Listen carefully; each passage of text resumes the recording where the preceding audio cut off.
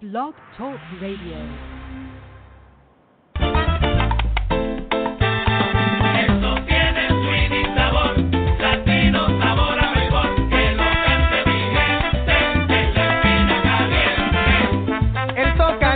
Suda la frente, ya va a empezar el juego. Mucha atención, todos atentos a vivir el momento. Tiembla la tierra, ruge las gradas, se siente la emoción. La sangre latina arde con fuego y mucha pasión. Saludos mi gente, aquí Palillito Santiago de Me Gusta los Deportes, dándote la bienvenida a otro podcast más de Me Gustan los Deportes. Ya usted sabe, con lo último en la información de Grandes Ligas, que es lo que está al momento ahora mismo, la Serie Mundial. Hoy, esta noche, el cuarto juego de esa gran serie, que muchos pensaban que ese equipo de los Astros de Houston a lo mejor no iban a tener una buena arrancada en el primer partido de los nacionales en su hogar, pero no fue así que estaremos hablando de ese partido. También estaremos hablando del lanzador que se trepa a la loma hoy por el equipo de los Astros de Houston, por lo menos el que va a empezar el partido, porque no es un abridor per se.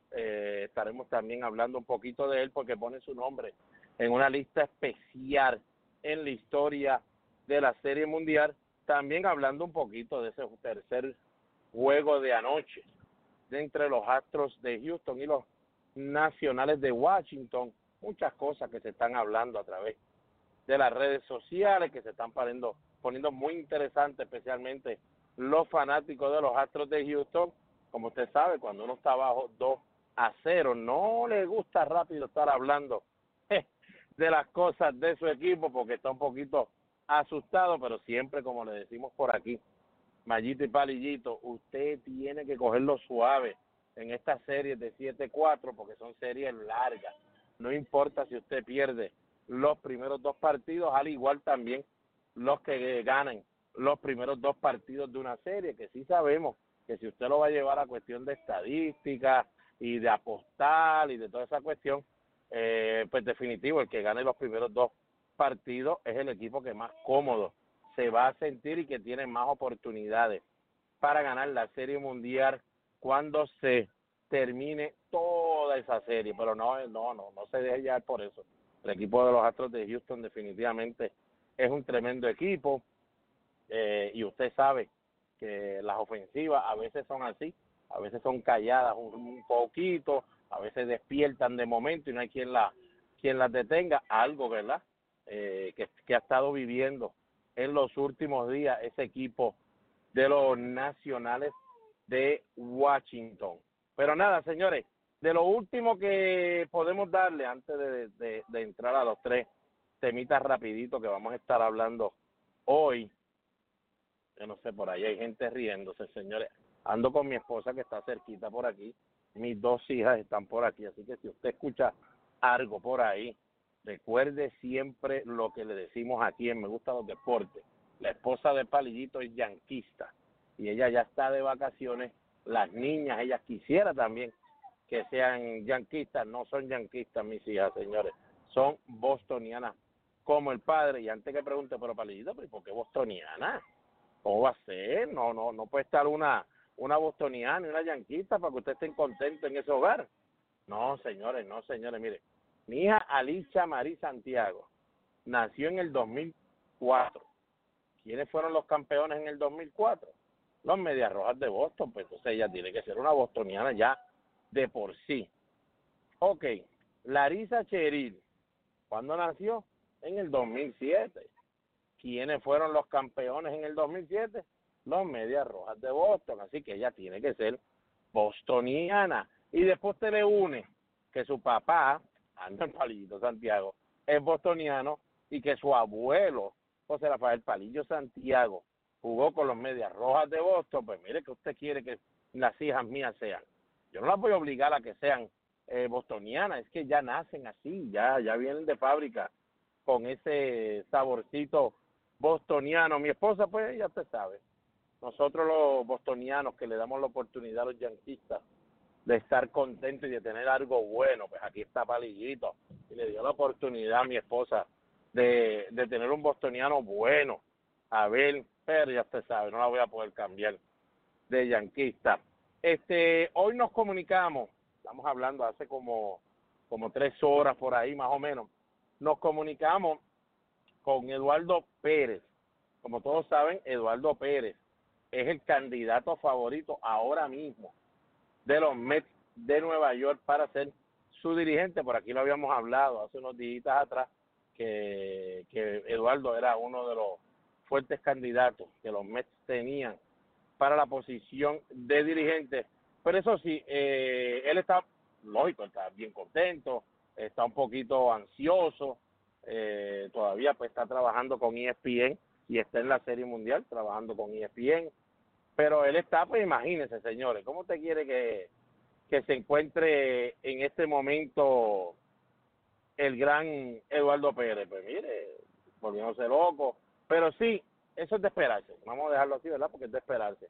Lo que sí me ha estado interesante es que hay muchas personas que están, ¿verdad?, escribiendo por las redes sociales, otros nos están dejando saber a nosotros, diciendo, oye, Palillito, pero Eduardo Pérez nunca ha sido dirigente, Eduardo Pérez no tiene experiencia, entonces también esto va a ser otro dirigente que sale de la televisión, pum, y lo ponen rápido a dirigir. Lo que hicieron con Aaron Boone, lo que han hecho con un montón de dirigentes, Alex Cora, el nuestro también.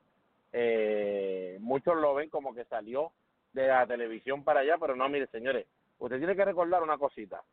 Primero que nada, Alex Cora, hablando por Alex Cora sí estaba en ESPN, estaba todos haciendo todo eso, pero en la Liga Invernal de Puerto Rico, Alex Cora ya había sido gerente general y también había sido dirigente con los Criollos de Cagua, así que tenía una base ya en cuestión del juego y de lo que, ¿verdad?, lo que se estaba viviendo en el juego, porque, señores, créanme, en la Liga Invernal posiblemente lo analítico no es muy grande, porque hay muchos jugadores que usted se enfrenta ahí que no se enfrenta mucho y no tiene mucha información de ellos, pero el juego sigue siendo el juego nuevo, tratando de, ¿verdad?, hacer los chips, qué sé yo, no tocando todo el tiempo, ¿sabes? Vas aprendiendo y vas poniendo en práctica el nuevo juego. Alex Cora lo hizo.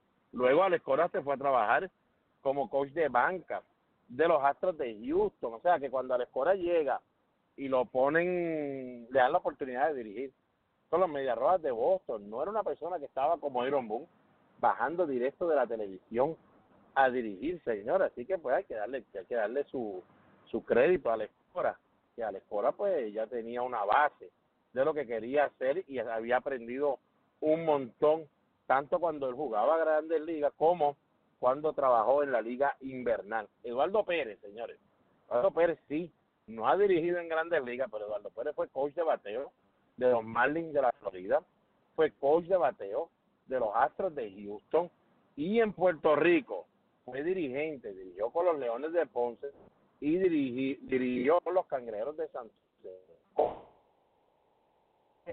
Con ambos equipos, Eduardo Pérez ganó el campeonato de la Liga Invernal de Puerto Rico y después fue a la Serie del Caribe, ¿sabes?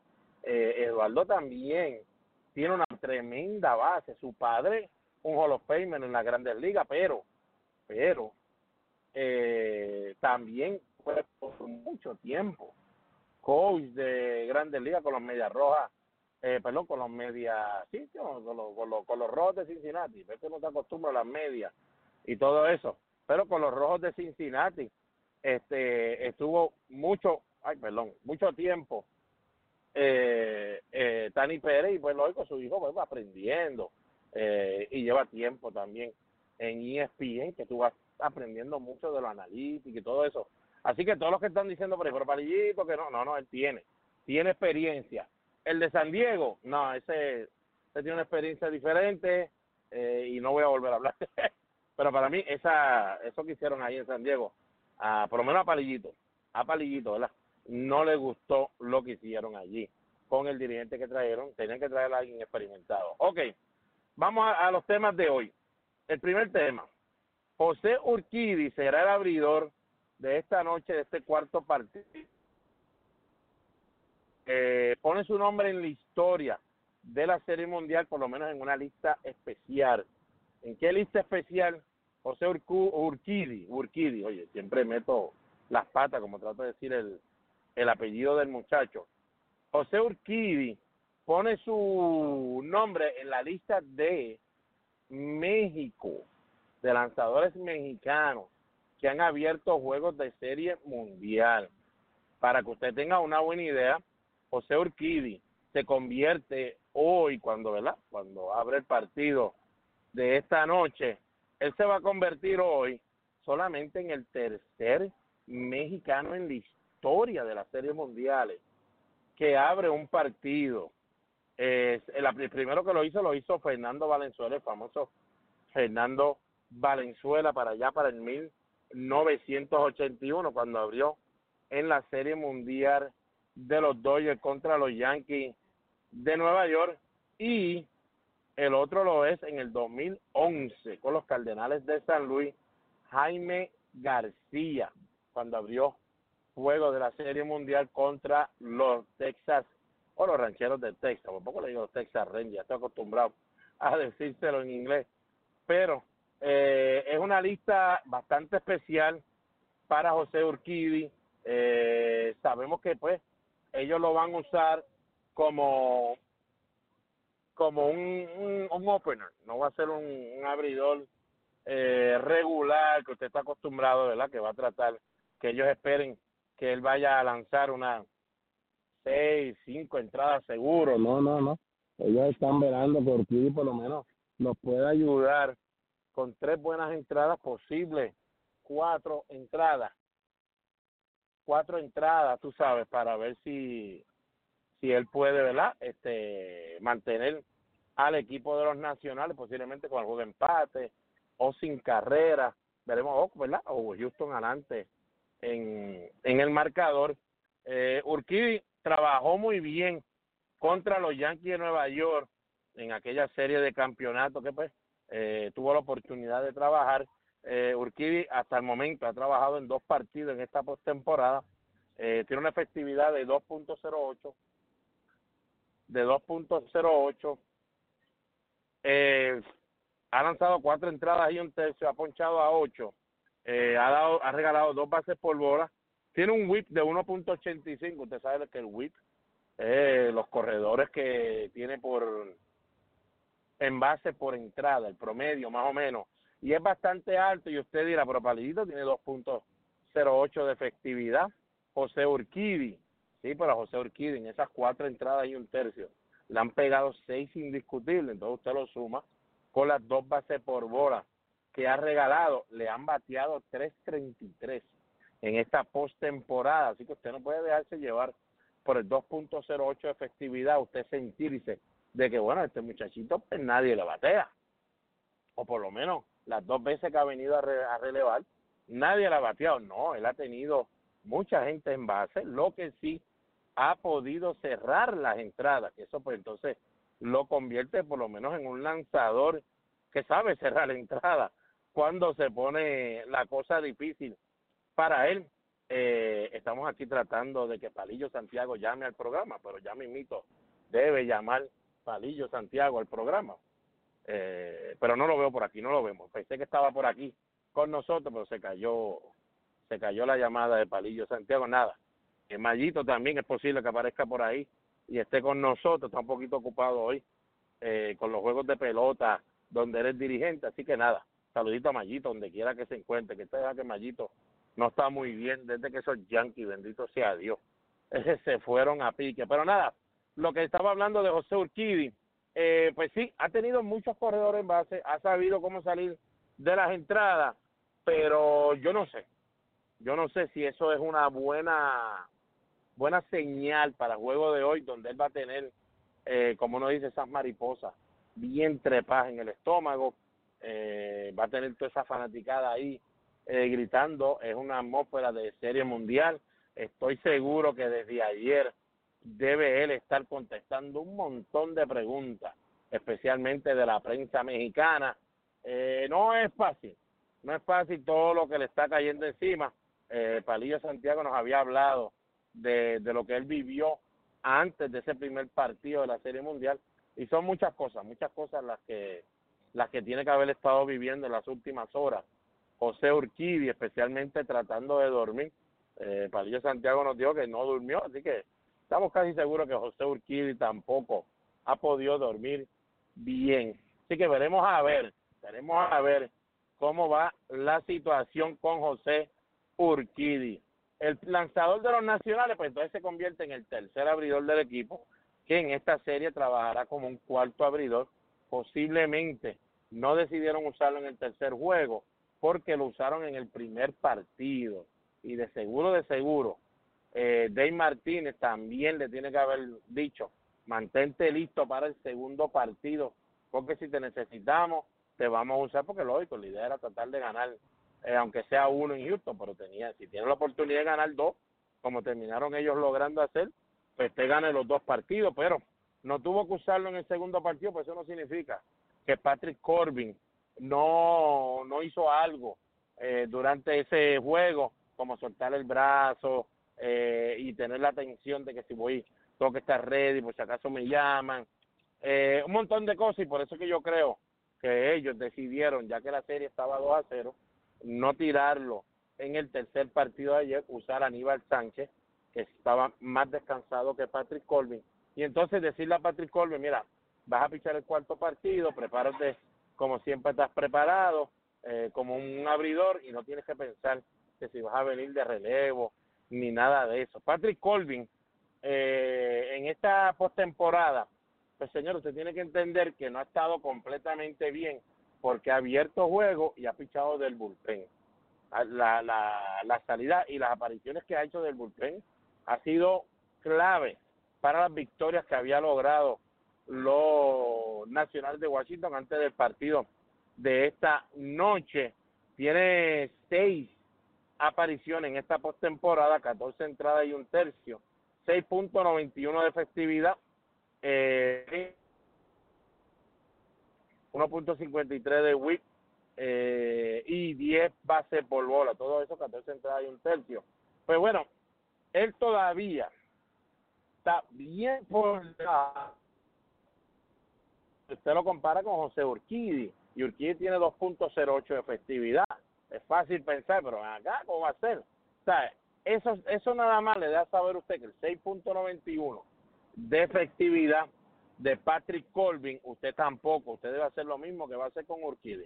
No mirarlo mucho, dejarlo ahí. Ayer vimos a un Zach Greinke que también estaba, yo creo que era 6.30 de efectividad antes del partido de ayer. Usted déjelo ahí. El único problema con Patrick Corbin es que él hace muchos lanzamientos, se carga de lanzamientos y da muchos boletos gratis, se pone igual. Y cuando se pone igual así, pues usted se podrá imaginar lo difícil entonces que se le hace poder pichar unas 6 o 7 entradas.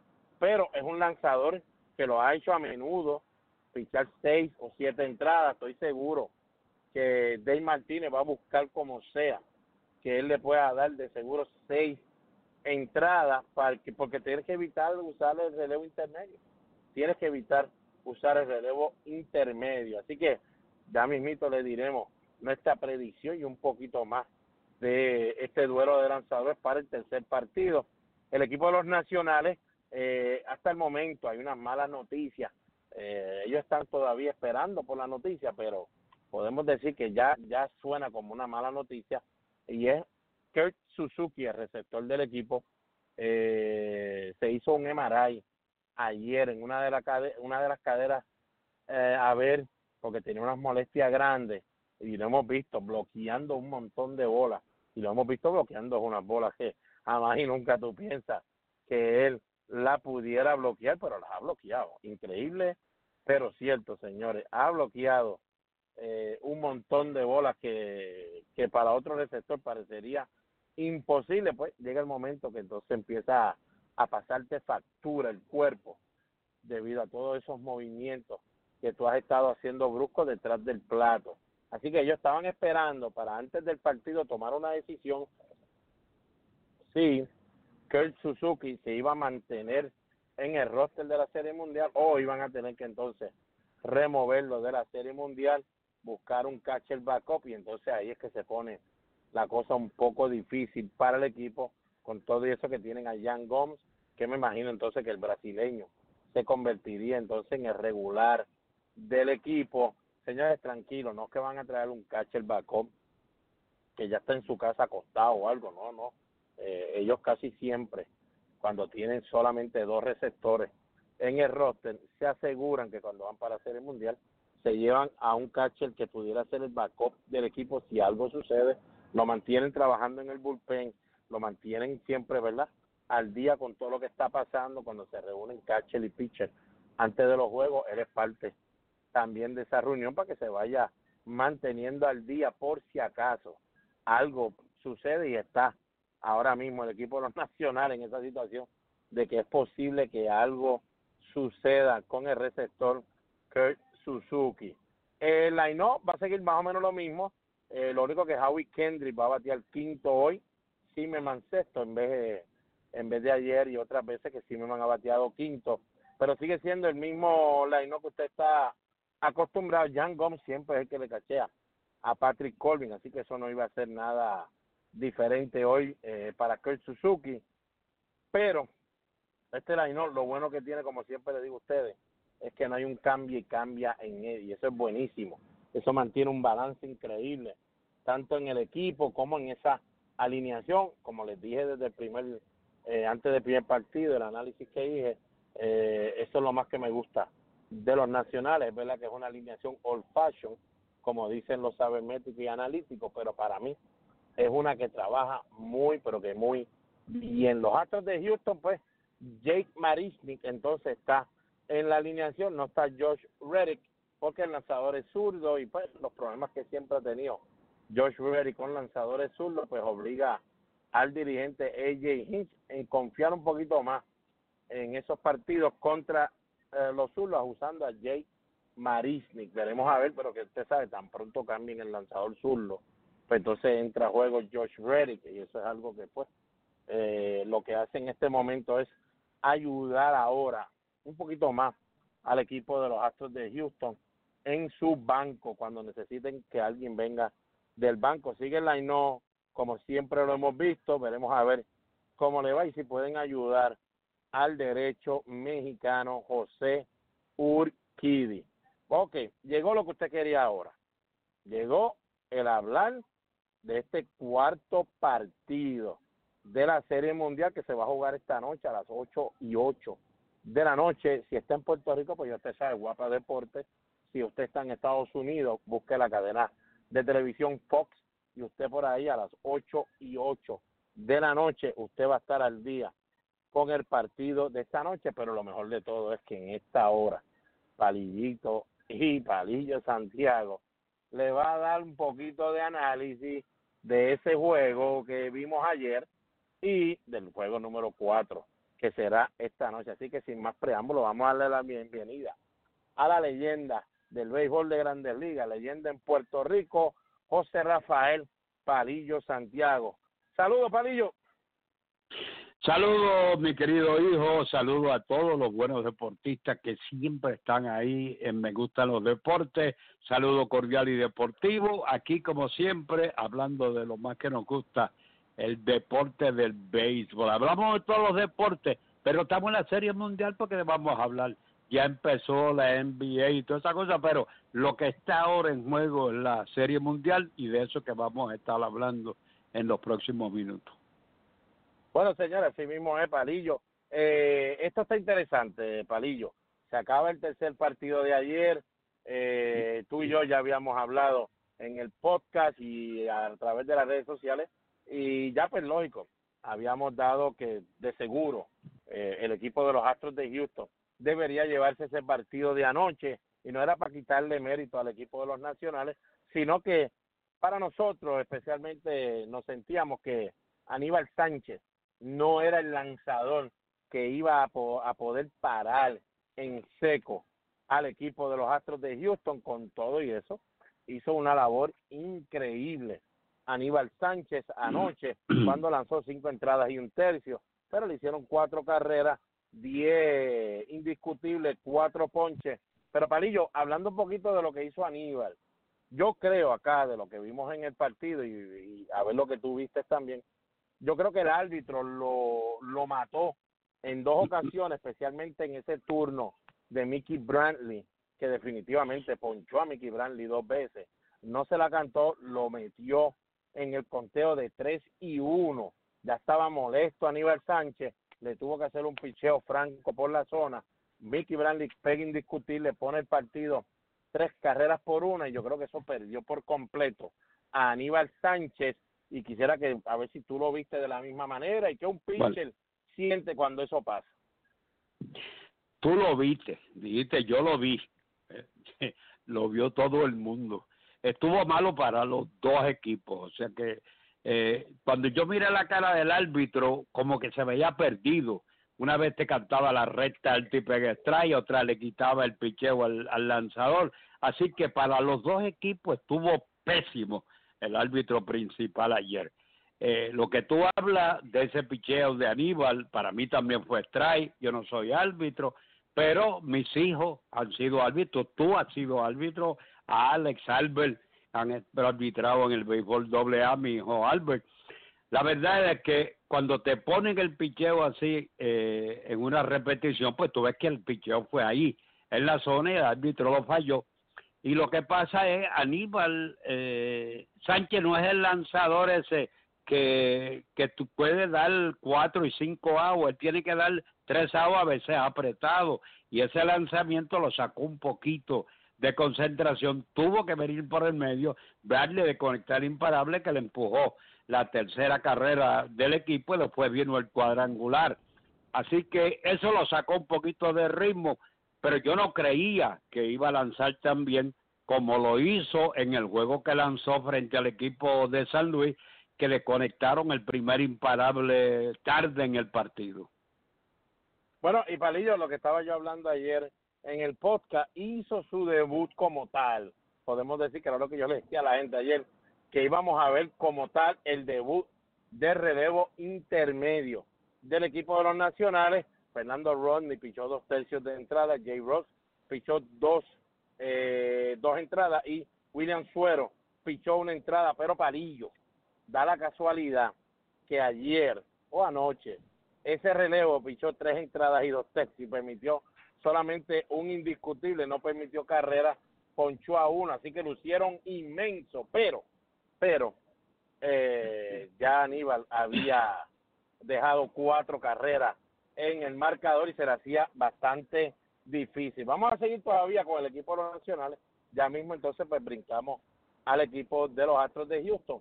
Palillo, llegó la oportunidad en la 4ª entrada cuando vino a batear Aníbal Sánchez con hombre en tercera base, que era Víctor Robles, que había conectado triple en ese momento y puso el marcador 2 carreras por 1, había solamente un out. Yo no creo, Palillo, que el equipo de Houston, que estaba ganando 2-1, iba a jugar el cuadro adentro si él traía un emergente, cualquier emergente que él trayera. No creo que el equipo iba a jugar para regalarle esa carrera y empatar el partido y seguir bregando, porque no estaba Scherzer en la loma, no estaba Strasburg, ninguno de esos. Así que cualquier bateador posiblemente que pusiera la bola en juego pudiera haber, quién sabe, empatado ese partido y cambiar un poco la cosa.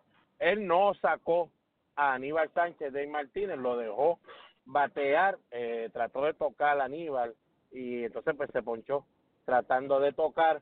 Palillo Santiago hizo bien, no hizo mal, ¿Cómo tuviste la movida de Dave Martínez en esa entrada? Déjame decirte, como dirigente que he sido de muchos equipos, tanto la AA con el béisbol profesional y el béisbol de Estados Unidos, cuando tú estás ganando una serie 2-0, tienes un bullpen que no es de lo mejor que hay en las grandes ligas, y estás en el 4º inning, y si sacas a Sánchez por un bateador emergente, posiblemente da el batazo y empata el partido, trae otra carrera, pero pudo haberse ponchado el emergente y no traer la carrera. Lo que él no quería, Dave Martínez, es usar el bullpen en ese momento porque él sabía que su bullpen no es el mejor del mundo en ese bullpen intermedio, pero también hay que pensar que Aníbal estaba lanzando bastante bien, solamente había permitido 2 o 3 carreras nada más y había tenido problemas en la primera entrada, pero se había recuperado. Yo lo hubiese dejado batear como él hizo, porque la serie está a favor mío 2-0, estoy en mi casa, tengo 3 partidos más, tengo un buen lanzador para el juego de hoy, así que yo lo hubiese dejado batear, yo hubiese hecho lo que hizo Dave Martínez. Bueno, estoy contigo, Palillo, yo hubiese hecho lo mismo, digo, si usted hubiera llamado o la Comayo hubiese llamado a Dave Martínez con la famosa bola y le hubiese dicho, no te preocupes, que tu relevo intermedio va a pichar casi 4 entradas en cero. Estoy seguro que yo hubiese también bateado por Aníbal Sánchez, pero yo, señores, yo entendí lo que él trató de hacer. Estoy más que seguro también, Palillo, si Víctor Robles no llega a pegar triple y pues había corredor en segunda, por X o Y razón, estoy seguro que él hubiese entonces bateado de emergente a ver si pudiera hacer algo. Lo que me molestó, Palillo, es lo que hizo Aníbal Sánchez.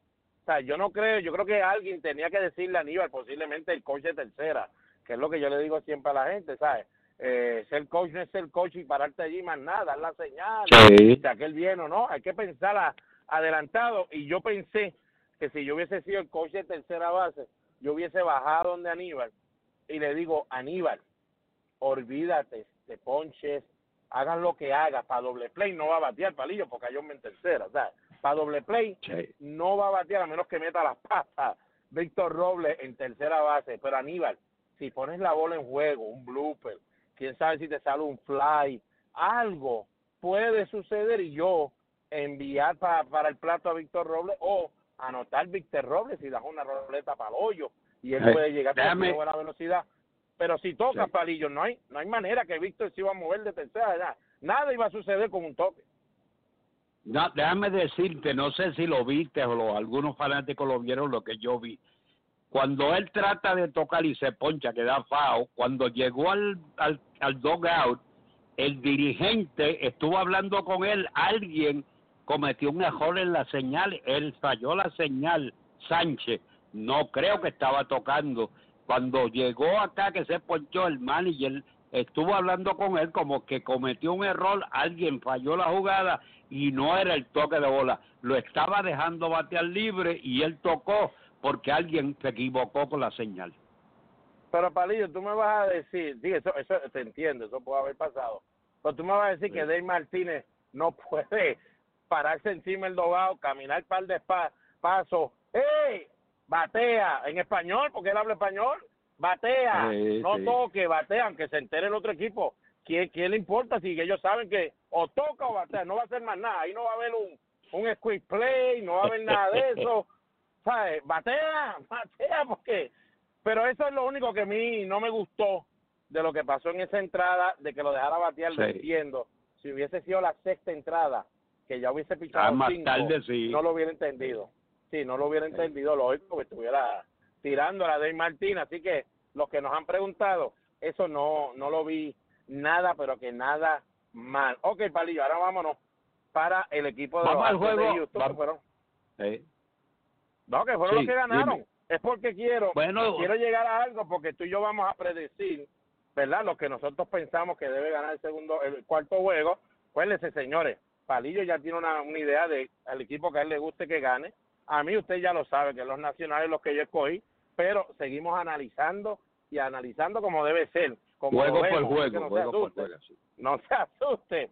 Palillo, vimos a Zach Greinke, sí, lució bastante bien comparado a lo que habíamos visto en las últimas salidas, pero siguió luciendo todavía igual de como ha lucido en toda la postemporada, pero por lo menos le lanzó 4 entradas y 2 tercios, pero permitió 7 indiscutibles, 3 bases por bola, 6 ponches. El árbitro lo ayudó y no lo ayudó muchas veces también, mantuvo la cosa difícil para él, al igual que Aníbal Sánchez. Pero Palillo, por lo menos el bullpen, entre Josh James, Brad Pico, Willie Harris, Joe Smith y Roberto Osuna, pues le dieron casi todas esas entradas que necesitaba, casi 4 entradas y 1/3 no permitieron carrera, lo hicieron muy bien. Palillo, ¿te gustó lo que viste de los Astros de Houston ayer, que por fin con corredores en base batearon, no con corredores en base, con corredores en posición de anotar, batearon de 4-10, 400, hicieron su trabajo, pero con todo y eso, Palillo, con corredores en base batearon 4 indiscutibles en 20 turnos, en 20 oportunidades que tuvieron? O sea, lo que batearon fueron 200 con gente en base.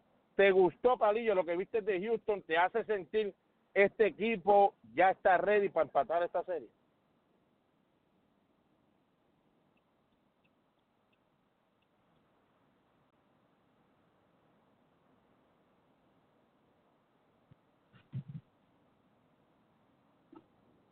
Palillo, ¿está con nosotros? Estoy de nuevo, no sé lo que está pasando, podría ser que hay problemas con la señal en Puerto Rico que hemos tenido, pero estamos aquí. Estamos en vivo. Sí, bueno, tú me preguntaste sobre Church, sobre Greinke. Greinke, lo que viste de Greinke. Sí, a principio de juego lo vi con la curva muy lenta y los bateadores se aprovecharon de esa curva bien lenta, rompiendo arriba del plato. Es verdad que el árbitro en muchas ocasiones, cuando tú tienes un lanzador como Greinke, que su mejor recta es 91, 92 millas, en ocasiones 92, pero la mayoría es 91 millas por hora, que tiene que usar ambas esquinas del plato, la esquina adentro, la esquina afuera, y que su mejor picheo es el slider y la curva, y estaba guindando sus lanzamientos en curva y aprovechándose el equipo contrario, y el árbitro no le estaba dando su picheo, pues se cargó de lanzamiento, y como tú viste, es casi un récord de tantos picheos.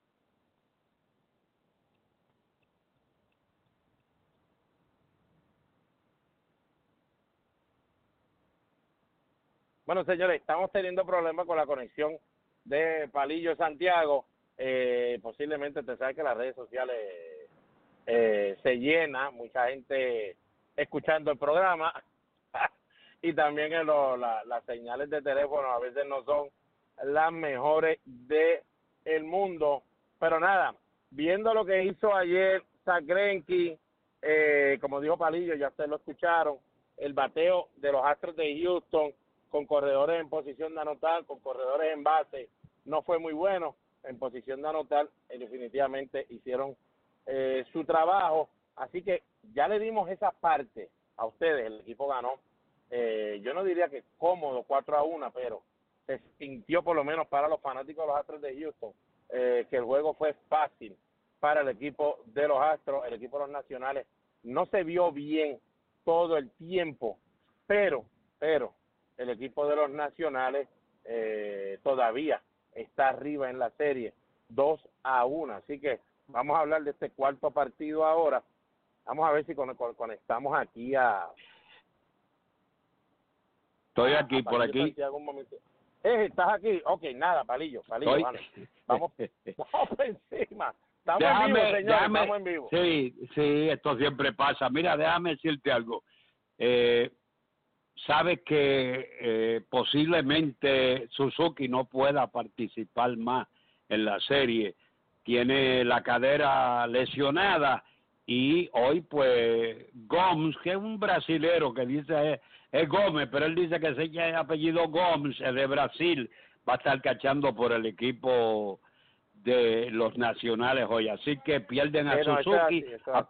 A pesar de que no es un gran bateador, si dio un hit o 2 hits, mucho, pero un gran defensor, sabe pedir muy bien un juego, bloquea muy bien, uno de los mejores en Grandes Ligas, pero el equipo lo va a perder posiblemente por el resto de la Serie Mundial. Y mira, ¿cómo tú puedes ganar si los Nacionales batearon un hit en 10 oportunidades con corredores en base?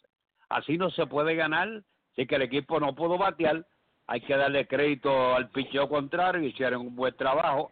El juego de hoy, juego interesantísimo, y vamos a entrar antes que se nos vaya la conversación de nuevo.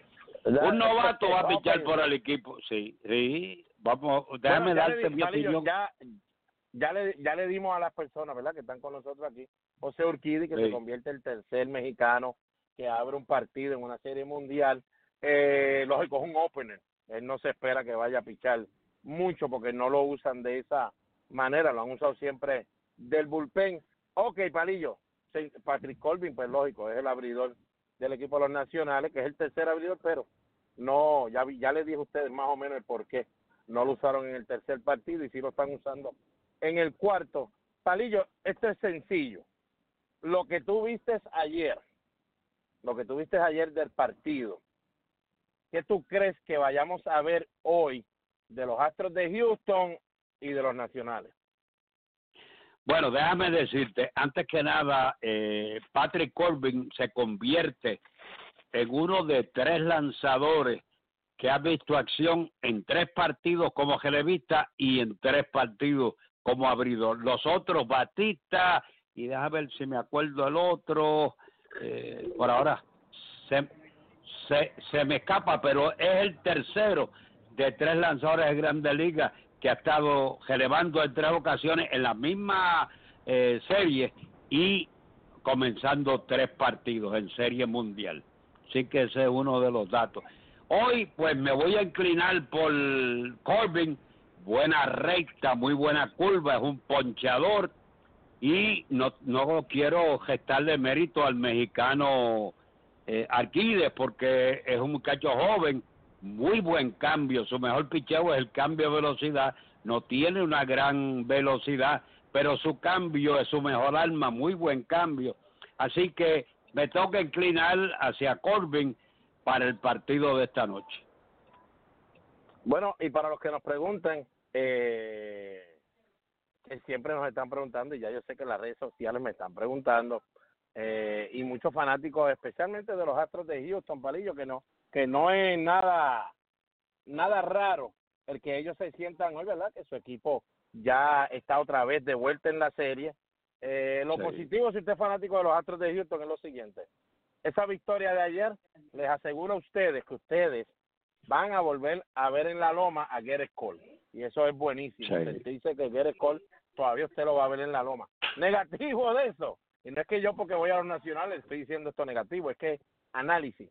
Negativo de eso es que va a ser en la Liga Nacional, que usted va a tener a Gerrit Cole, va a tener que pichar, va a tener que correr, va a tener que batear, va a tener que pensar en muchas cosas que hace tiempo que él no las hace desde que llegó a Houston, y en Pittsburgh la hacía y tenía problemas, Palillo, para mantenerse en la loma debido a todo eso que él hace, porque tú sabes que el esfuerzo que él hace en la loma es un esfuerzo bastante grande, porque es un pitcher alto, tiene buena recta y buen slider, pues uno necesita ese break de ir a descansar cuando está bateando tu equipo. Aquí no va a tener ese break completo, como siempre lo ha tenido. Otra cosita, los Astros de Houston, mire, siéntase contento, definitivo. Ya ganó un partido, no importa cómo, usted ganó ese partido, pero usted no batió con gente en base otra vez, su ofensiva se desapareció. Lógico, muy pobre. Batazos clave, Palillo, oportuno, Aníbal Sánchez, que no era el lanzador para en sí usted pensar que Houston se iba a detener por completo, Palillo. Lo que le hicieron en 5 entradas y 1/3 era lo que por lo menos yo y posiblemente tú esperábamos en 3 entradas. Esperábamos que hiciera, sí. Y 1/3. Entonces el bullpen, Palillo, intermedio, el relevo intermedio, porque no usaba, Dave Martínez no usó a ninguno de sus caballos, usó al relevo intermedio. Ellos no le hicieron carrera a ese relevo intermedio, ¿sabes? Ese relevo intermedio lució igual que el de Houston contra los Nacionales. Y para mí, Palillo, yo vi a los Nacionales en ese partido. Yo no sé si es que pues ya no eres el equipo Cinderella que nadie pensaba que ibas a ganar un juego. Ya ganaste los primeros 2 a los 2 caballos de los Astros de Houston. Así que cuando tú llegas al parque, Palillo, los reporteros poquitos que tú veías en Houston encima de ti, ahora se van a virar todos encima de ti y van a decir, pero ustedes son el equipo a vencer, ustedes son el equipo, y no sé, y ellos ver que tenían a Aníbal Sánchez, y no es restándole mérito, amigos venezolanos que sabemos que es un caballete, Aníbal Sánchez, pero ya Aníbal Sánchez no es el mismo de antes, y no sé, Palillo, que el ver a Aníbal Sánchez, tú en el clojado ante el juego, decir, este es nuestro abridor de hoy, no sé si ellos se sentían, porque parecían, Palillo, que estaban muertos desde antes de empezar el juego. Sí. Mira, hay otra cosa importante que quiero consultar contigo y con los amigos. Si no puede ver acción el resto de la serie mundial, se le podrá conceder la oportunidad al equipo de los nacionales de usar otro receptor, porque ellos dicen que Dozier podría ser una tercera opción para cachar, pero Dozier desde cuánto hace que no cachea. Así que no sé, todavía ellos no han anunciado, iban a anunciar antes del partido si iban a tomar una decisión en el caso de Suzuki, si no podía terminar Palillo, la Serie Mundial. Yo me imagino yo que ellos van a esperar un poquito más de tiempo, estaban esperando el MRI, iban a estar seguros, lógico, estar lo más seguro posible por saber qué iba a suceder, pero me está llegando confirmación de uno de nuestros seguidores, le tomó foto a lo que puso el reportero Bob Nightingale, que como ustedes saben, ese es uno como Ken Rosenthal, siempre le da toda la información.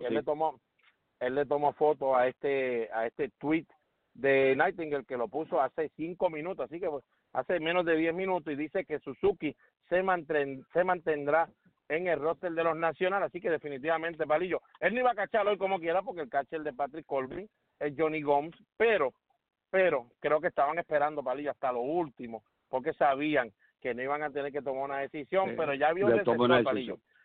Ya hay un receptor que está con el equipo, que lógico, le había explicado a la gente antes de, ¿verdad? Cuando empezamos el podcast, es un receptor que ellos se lo llevan con el equipo, lo tienen en el bullpen, cuando hacen meeting entre pitcher y catcher, lo ponen ahí, él es parte de ese meeting también por si acaso sucede algo como lo que podía haber sucedido con Ken Suzuki, y ese muchacho pues está listo, no vaya a pensar, es la Palillo, vaya a pensar que está en su casa, acostado, viendo los juegos. No, él está allí. Él está allí porque, lógico, si es un equipo que tiene 3 receptores, Palillo, ya como tal en la serie, que lo tenía Boston el año pasado, o sea que Boston tenía al muchacho Cristian Vázquez, lógico, el boricua, tenía a Sandy León, y también tenía el zurdo, que este año pues lo dejaron libre y terminó con Filadelfia. Pues si es así, Blake Swihart, si es así, pues sí, señores, si seleccionan 2 catchers de esos, definitivamente no hay un cuarto catcher que ellos tuvieran por ahí en el roster, siguiendo al equipo, ellos sí van a tener problemas. Pero Palillo, volviendo al juego de hoy, ya tú lo dijiste, Patrick Corbin, muy buen slider, buena curva, buena recta. Sabemos que él se pierde un poco, ha dado 10 bases por bola en 14 entradas y un tercio en esta postemporada, pero yo creo que es el sub y baja, Palillo, que tú nos habías hablado a nosotros hace unos días atrás, que te pasó a ti también, ese sub y baja de relevista, abridor. En el bullpen, Palillo, él ha lucido un sayón en el bullpen. En la rotación es que ha lucido frío y caliente, tú sabes.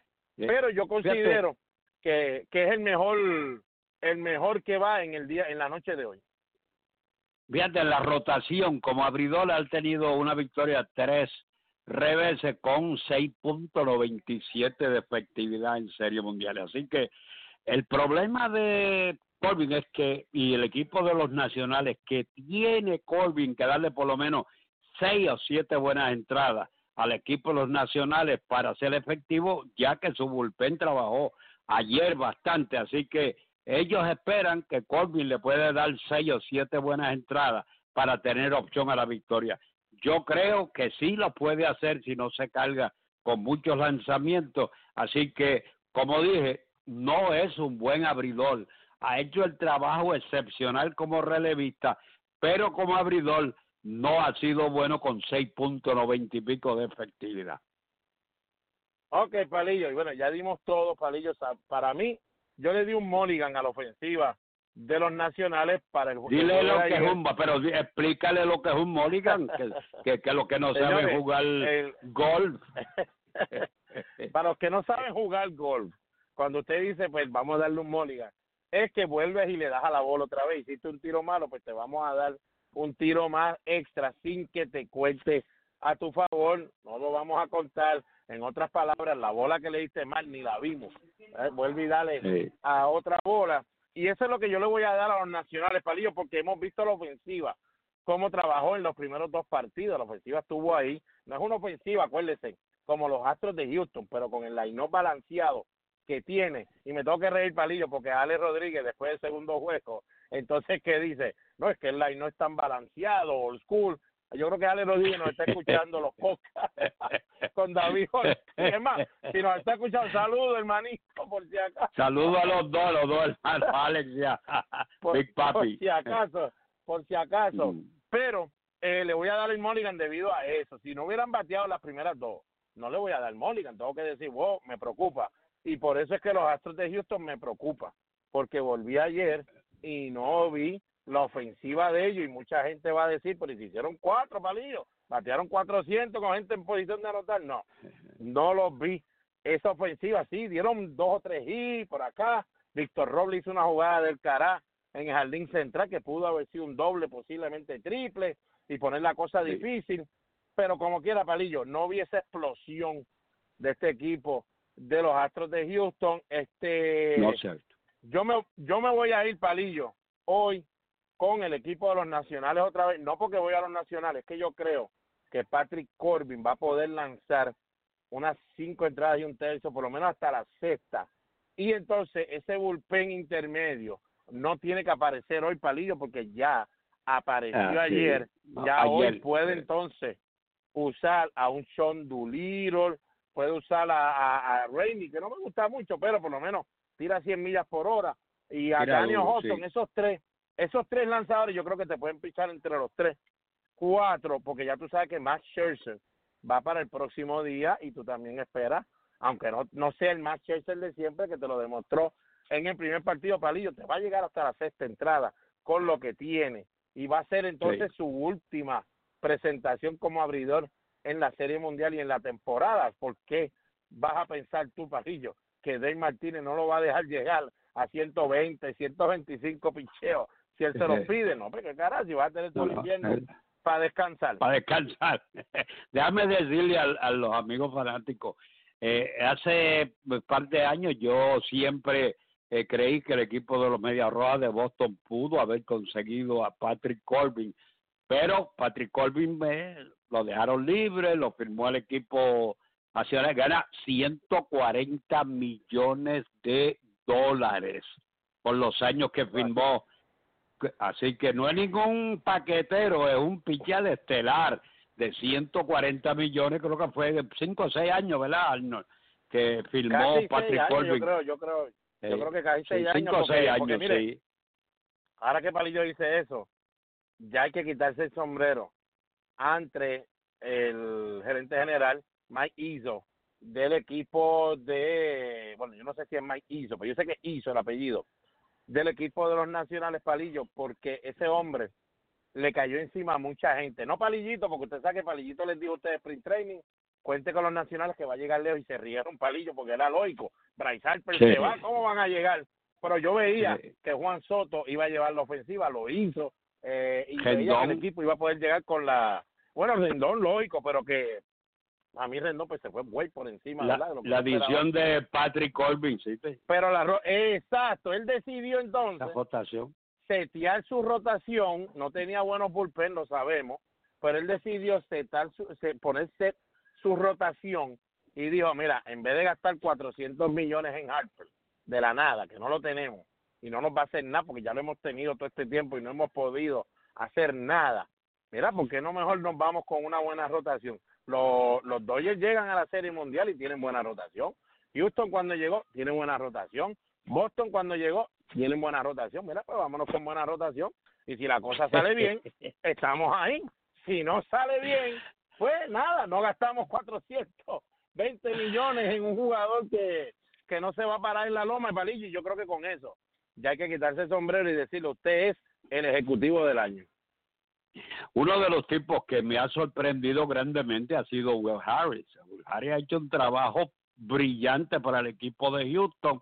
Lo vi en la temporada regular y en muchas ocasiones pues no podía hacer el trabajo, pero lo que ha hecho en esta serie de campeonato ha sido excepcional con las 8 y pico entradas que ha lanzado. Así que en Will Harris pues ellos tienen un buen setup con el closer Ozuna. Así que hoy, para ustedes los amigos, nosotros no hablamos después que termine el juego, vamos a fulano, después que termine el juego, no. Antes de que empiece el juego, le estamos haciendo estos comentarios, lógicos por el conocimiento que tenemos del béisbol. Yo sé que allá afuera, amigos fanáticos, hay muchos que tienen grandes conocimientos del béisbol. Unos estarán de acuerdo con nosotros, otros no estarán de acuerdo con nosotros, pero lo hacemos en medio de un análisis concienzudo a través de las estadísticas y de los conocimientos que tenemos del béisbol ambos. Así que espero que lo disfruten.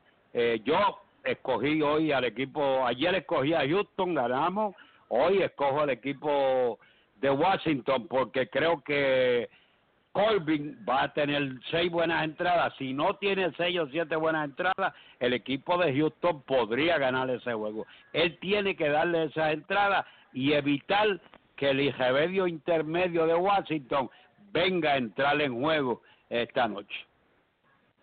Es así, Palillito, lógico, como siempre, hace lo posible, ¿verdad? Dice, como Palillo dice, analíticamente, analista, lo que usted quiera, como usted quiera llamarlo, porque de verdad nos gusta esto que nos apasiona un montón el béisbol.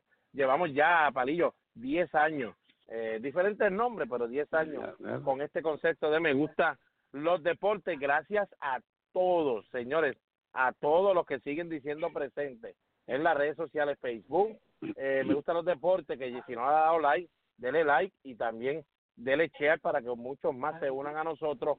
Y en Instagram, @PalillitoMGLD, Mallito MGLD, tenemos a Palillo Santiago, busca a José Rafael Palillo Santiago en Facebook, lo puede buscar también con nosotros, que siempre vamos a estar poniendo todas las entrevistas de Palillo Santiago. Lo mejor de todo, si usted no nos pudo escuchar hoy en vivo, en el podcast, vaya y búsquelo en iTunes, en el área de podcast, escriba Me Gusta los Deportes, por ahí va. Tan pronto se acaba el en vivo de nosotros del podcast, ya a los par de minutitos, ya usted lo tiene por ahí que lo puede escuchar. Google Play también lo puede escuchar, en Spotify también lo puede escuchar. Si usted está trabajando, póngalo antes del partido. El partido todavía tiene 1 hora y media casi para el partido, para que usted pueda escucharnos ahí y tener una buena mente de lo que debe estar sucediendo. Palillo, va a ser interesante lo que veamos hoy. Yo sigo viendo que este partido, pues, lo van a ganar los nacionales y me voy a ir, Palillo, con un juego acabándose 6-4, ganando este equipo de los nacionales. Juan Soto se va para la calle y el gran José Altuve también, Palillo, lo veo dando su buen batazo y me voy. Y mira, Palillo, lo veo así porque es que yo todavía sigo viendo a Iron Boone decidiendo picharle a José Altuve y no a Jake Marisni, que estaba detrás. Yo diría 6-2 los nacionales, es mi predicción para este partido. Ayer dije 5-3, pero ganaron 4-1, así que nos acercamos un poco, no somos la Comay con la bola mágica, yo dije cosa, pero 7-3, solamente...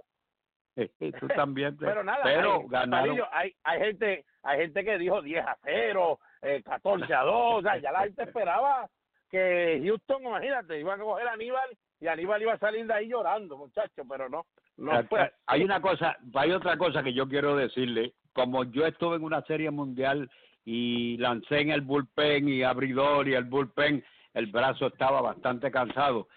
Muchacho, usted cuando piensan en Cole y piensan en Verlander, se dicen los 2 caballos no pueden perder, señores. Esos brazos están cansados ya al final de temporada para una serie mundial. Posiblemente no sean los mismos lanzadores. Así que hay que tener de eso conciencia de que ellos están cansados, que esos brazos se cansan, al igual que es el caso de Strawberry, del equipo de Washington con sus lanzadores. El más descansado de todo que va a pichar esta noche, que es Patrick Corbin. Así que esperamos que los nacionales ganen hoy. El equipo que yo había dado para ganar es Houston, yo no me escondo, pero ayer di a Houston para ganar, hoy escoja a los nacionales y el equipo de Palillito va a ser los nacionales, que lo escogió desde hace tiempo. No fue de ahora que está ganando. Así que no piensen a poner las de esos sociales que son Yankee haters. No, yo no odio a los Yankees. Mi primera victoria en el béisbol de Grandes Ligas fue contra los Yankees, así que yo no los odio. Exacto, Palillo, y yo estoy tranquilo, yo no me he puesto difícil en las redes sociales, señores, y ustedes me estaban vacilando la mayoría cuando dije, Gerrit Cole va a perder, Justin Verlander va a perder, y ustedes me estaban matando en Houston, pero jugas loco, Palillo. Pero nada, parece que estábamos, para que usted hable. El béisbol es una caja de sorpresa, así que tú nunca puedes decir esto ni lo otro, o sea, lógico, tienen la calidad, tienen el talento, pero tienen un solo brazo. Muy bueno ambos, pero también pueden perder, no pueden tener el día malo, que lo tiene cualquiera, sea en la música, sea en los deportes, sea en cualquier, o los atletas, en cualquier momento, un día malo lo tiene cualquiera. Así que y las rachas, Palillo, las rachas ganadoras y todo eso, y perdedoras, esas rachas eventualmente tienen que llegar a su fin. Ayer llegó a fin la de Washington, que llevaba 8 juegos seguidos de postemporada sin perder, y con la camiseta Navy, que estoy seguro que hoy van con la blanca posiblemente, pero con la camiseta Navy, que no se la querían quitar, llevaban de 9-0, así que imagínense, todo tiene que llegar a su final, ya le llegó a su final, así que vida nueva para los nacionales. Y lo que Palillo dijo, recuérdelo bien, apúntelo por ahí, los brazos se cansan, y Palillo se cansó llegando a la Serie Mundial antes de pararse en la loma del primer juego, y antes no habían series divisionales, no había Wild Card Game, no había serie campeonato, para después llegar a la Serie Mundial. Estos individuos de ahora pasaron por todo eso. Toda esa, y créame, se siente más posiblemente que lo que Palillo sintió para allá para el 67, porque los de ahora, Palillo, casi no pichean nunca más de 100 picheos. Así que usted está tratando de llegar lejos con poquita experiencia en sí en ese brazo, porque ya cuando llegas a 100 te sacan. O sea que no es fácil, señores, no es fácil. Así que gracias por su sintonía, Palillo. Nos vamos a mantener al tanto y mañana volvemos. Sí, déjame darte otra información para el público. En el año 1933, los Senadores perdieron contra los Gigantes en el primer juego de una serie mundial celebrada en Washington. Así que Washington desde 1933 no tenía una serie mundial. Bueno, ya con lo que dijiste sabemos que desde el mil y pico, mil antes del 1000 y pico, todavía no han ganado un juego en su casa. De ese primer juego no lo han ganado porque perdieron ese año también, así que así que no han ganado todavía. Tienen que esperar a llegar a la otra serie mundial para ganar el primer juego en Washington, para decir por fin ganamos un juego en Washington empezando una serie mundial. Así que Palillo, buenas noches, bendiciones, cuídense y nos vamos a ver mañana otra vez en el podcast de Me Gusta los Deportes. Cuídense, mi gente. Buenas noches.